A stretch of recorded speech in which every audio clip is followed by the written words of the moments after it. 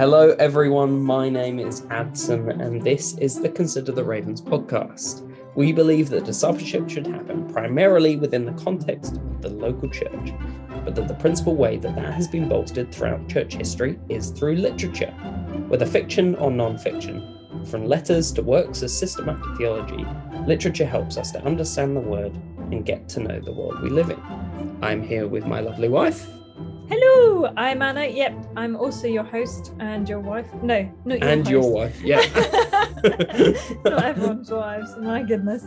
And this week we're just going to be chatting about the books that we've read this month, what we liked, what we didn't like, and whether we'd recommend them.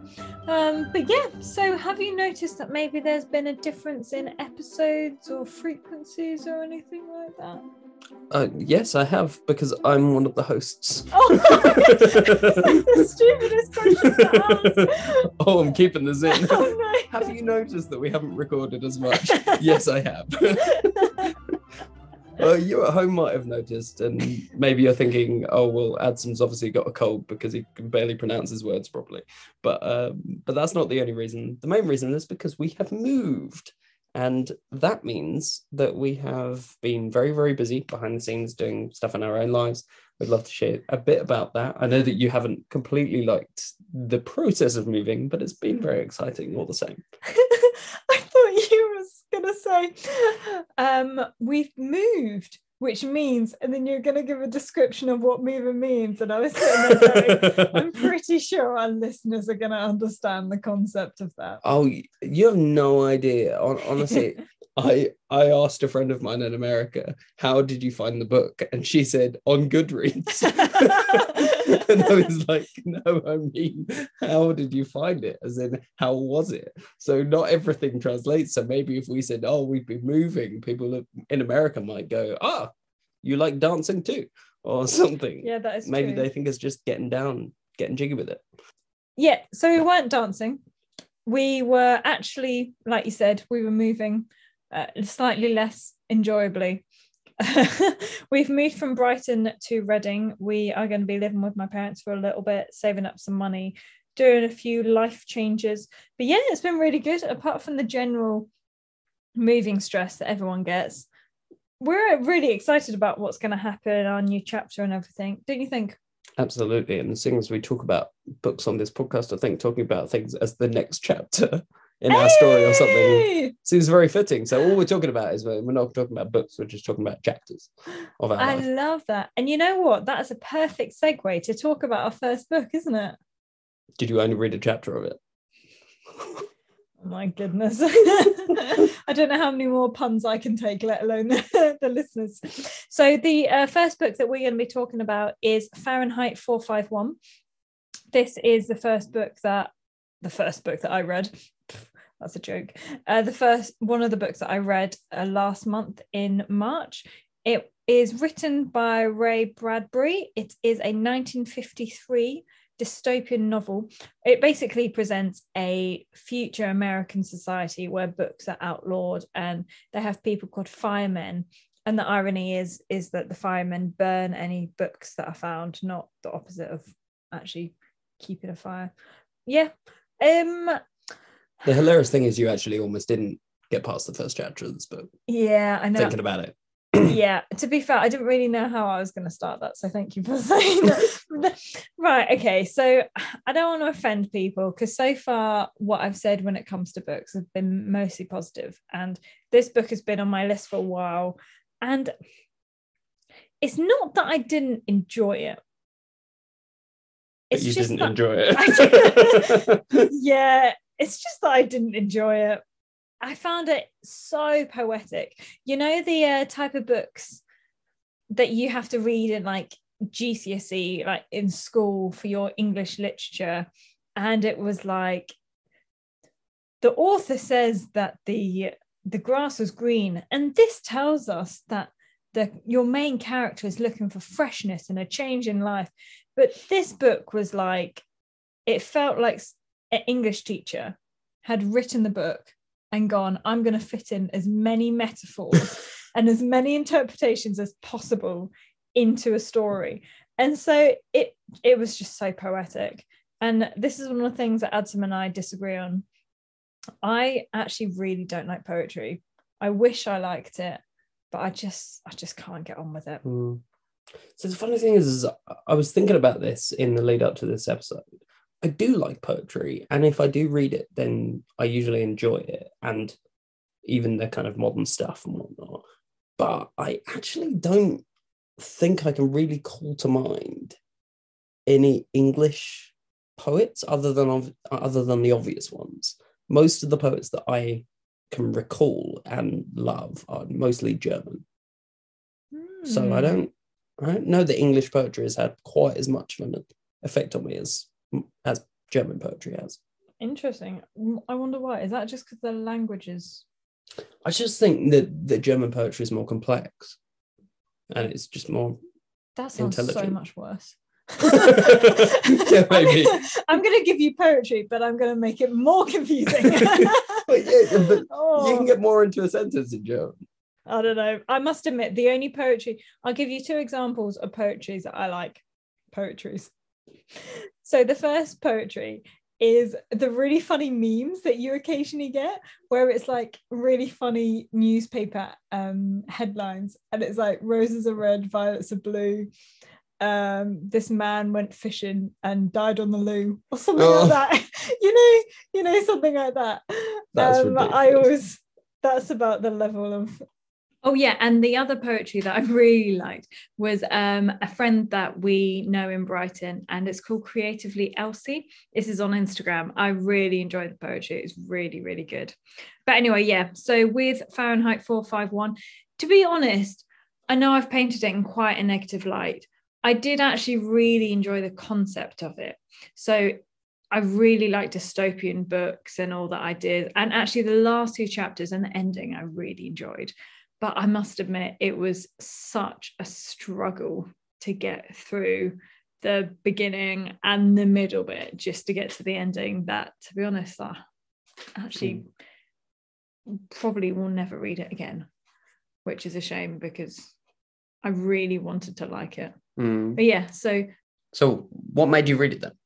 Yeah, so I thought it was a really interesting book because I'm sure all you guys are aware that on all ends of the spectrum, a political spectrum, there's just a lot of disunity and a lot of arguments. And I think I've heard from both sides people arguing about censorship and misinformation and everything like that.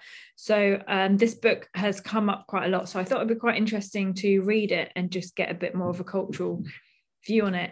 But to be honest, in comparison to something like Animal Farm or Brave New World or 1984, it really didn't do much of an impact for me. That's a real shame. Yeah, it's a shame. Yeah, but I'd be interested to hear what everyone else thinks, because I think that might be quite a controversial opinion of mine, because it's quite a well-loved book. So yeah. Oh, that's interesting. The second book we're going to talk about is a book that I not only wrote a review of on the Ravens Writing Desk, but kind of a rave review. This is definitely going down as one of the best books I've read this year so far.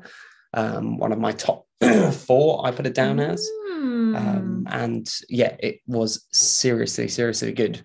Russ Ramsey is a pastor and a lover of art. He has written a book going through lots and lots of artists throughout history, not necessarily church history though, and not necessarily Christian either, but through whose eyes we can see how God sees us, or we see God, or how society has viewed God. And also the church and Christians and society as a whole. We talk on this podcast about how literature can help us to understand the word and the world we live in. Rembrandt is in the Wind talks about how we can do that through art, and art of all kinds. Now, because of that, I was really drawn to this book, but I found that as I was reading it, and especially I say reading, I was listening to this book, and I was listening to it while I was in London.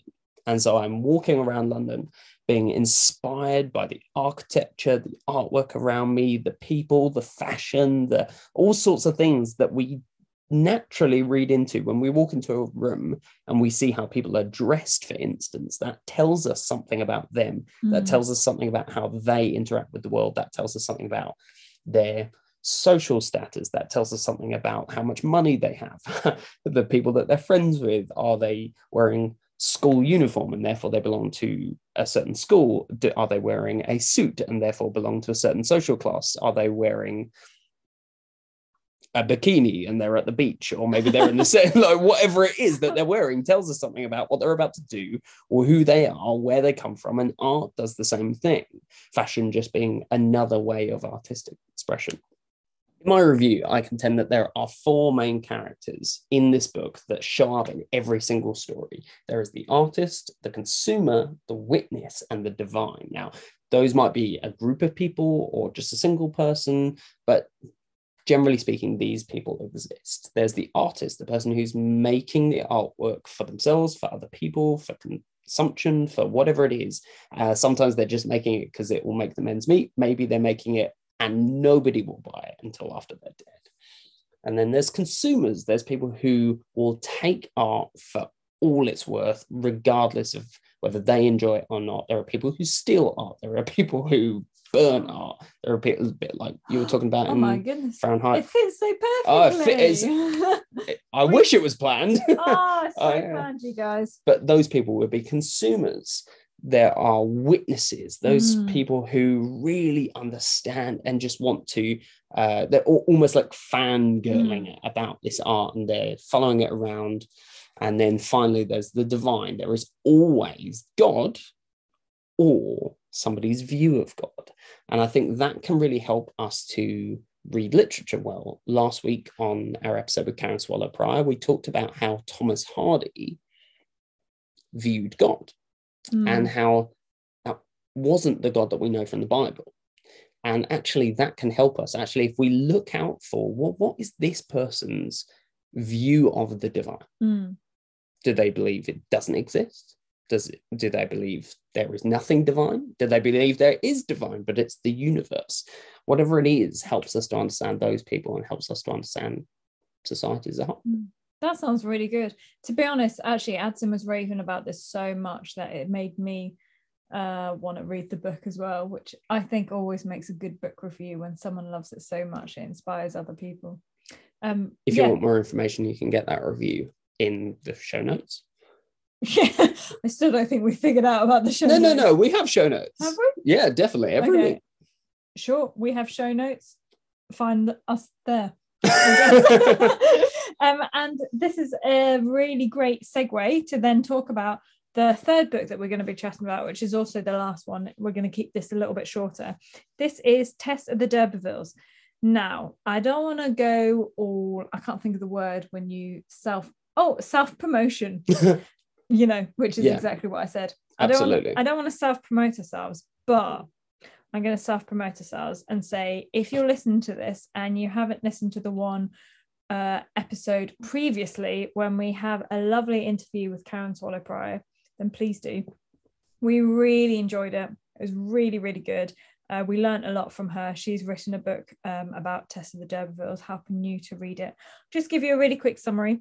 It's written by Thomas Hardy in 1891.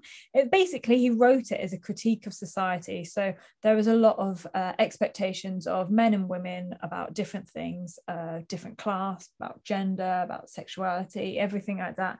Basically, just talking about actually what is the view of society in the 1800s. What should it be? What does he think it should be? Basically, a bit like what you said in the previous one, actually, especially when it comes to divine, he creates a whole idea of who he thinks God is and everything like that. And it really, really good, wasn't it? Really good. So last week we talked a lot about this book, but talking about books more generally, this book is a really good example of something that's antagonistic to the Christian faith, but still pertinent to our lives today and important for us to read. What would your kind of go-to recommendations be for reading books that are antagonistic towards the Christian faith? I think for me, that's a pretty good question. Thank you. I think for me, the main thing is be aware of what you're reading before you start reading it. So we've talked about this in previous episodes. If I start reading a book, especially if it's a little bit older, I try and get to know the author, what they went through, try to look at what the themes are so that I can be like, this is what I can pick out. And so something like Thomas Hardy actually being aware, and this is what Karen Swallow Prior does really well, is in the book that she's written, she gives you a whole introduction to the book and to the author. And so that means that when you're reading a book that seems a little bit antagonistic to the faith or something like that, then you can actually go, I'm reading this within the context of the author's life and what he wants me to understand. Because I think often one of our biggest problems can be that we don't realize how much media we're consuming. So we can just watch TikToks or watch the TV and watch Netflix and not realize that actually this 14 series of Grey's Anatomy, all it's teaching me is just have multiple partners and cheat on them. Does that make sense? Yeah, 100%. And so actually we just need to be, I think maybe just be prepared for what they're trying to teach you, and then arm yourself with the Bible and go, no, this is what I do believe. Almost a bit like a soldier. You're standing on the ground, but then you're ready to fight, and actually being aware that you're in a battle. Yeah, this was an interesting question that we were talking about the other day with regards to children's entertainment. That actually somebody on Instagram had said, I wasn't allowed to watch Disney growing up, and now I'm in agreement. Now you can agree with that, disagree with that. Controversial. But the more we thought about it, and the more we thought about the TV programs that were on TV when we were kids, on CBBC and on Disney Channel and on Nickelodeon, etc., that actually so much of it was very, very toxic. Thinking about Hannah Montana in particular, one that was on TV a lot when I was younger, and almost every single episode had a different dating scenario or somebody wanting a boyfriend or a girlfriend. And just thinking about how that invaded my school situation and the lives of the students around me, I wonder how much better life would have been if we've not had that preached at us every day, 14 times reruns a day. Obviously we do need to caveat that by saying, obviously that doesn't mean that we're saying you should never watch TV or you should never read books that go against what you believe. I think actually sometimes there's a little bit of wisdom actually in reading some books that go against what you think, and you can go, oh, this is what other people think, so that if I have conversations with them, I can be aware of their side and I can understand them a bit better. So obviously we're not saying just avoid everyone and become a hermit, but I would just say be aware. I would say, to be fair, I'd give this advice for any book you're reading, but especially if it's something that you're aware might be a little bit more argumentative, shall we say, just be aware of what they're going to try and push. And actually sometimes it can be quite helpful for you it can challenge you and make you think, why do I believe this? And why should I believe it? Or why am I struggling with this? And like always, if you have any doubts, it is normal for the Christian faith to have doubts. Make sure you're in community, ask questions. It's good to ask questions and to get in community, and make sure you understand the whys, not just the whats. Yeah, absolutely. So on that note, we've discussed the books that we chatted about this month. I guess we did, but also read last month. If there's any books, if you've read these books, let us know. If there's any books that you've read that you think we should read, let us know as well. Just a little bit of life updates. Like we did say at the beginning, we have moved. It's been a little bit crazy at the moment, hasn't it? Yeah. Why don't you tell us a bit about why we've moved, what's going on, what can we expect in the future? So the main reason we've moved is because you want to retrain as a counsellor / therapist. Whoop, whoop. And so we need to save some money for that. So to that end, we've moved in with your folks to just recoup. They've been very kind and generous to us. Absolutely, very much so. And so we're doing that. We're also joining a church plant here in Reading, which we're really excited about. We're really, really looking forward to getting stuck in. As we say, discipleship should happen within the context of the local church. And so we're, looking forward to seeing that happen from the ground up. Absolutely. And also, we we really felt like some real peace about moving, which we haven't always. We've looked multiple times at whether we should move, trying to move, things like that, and never felt any peace about it. But this time we really did. With that said, there will be some teething problems with that as far as this podcast is concerned. We have actually recorded this podcast in 3 separate rooms today. Oh my goodness, you guys. So if you're thinking, well, the sound sounded different at the beginning, in the middle, and at the end, that would be because of that, because we've had to figure out some kinks along the way. So please bear with us and be patient with us if we don't get episodes out quite on time, etc., etc. But yes, thank you so much for your ongoing support, and yeah, we pray that this would still bless you. Absolutely. Right, so that's the end of what we're going to be talking about. Just as a reminder, social medias, if you want to follow us on Instagram or Twitter, we are under Consider the Ravens. I probably should write this down in the script at some point, but I just say Consider the Ravens and you'll find us eventually. If you want to follow Adson's blog, it is The Ravens Writing Desk. It is very good. I am biased, but I do enjoy reading it. Twice a week he does book reviews. He's going through Jude at the moment. Really, really good.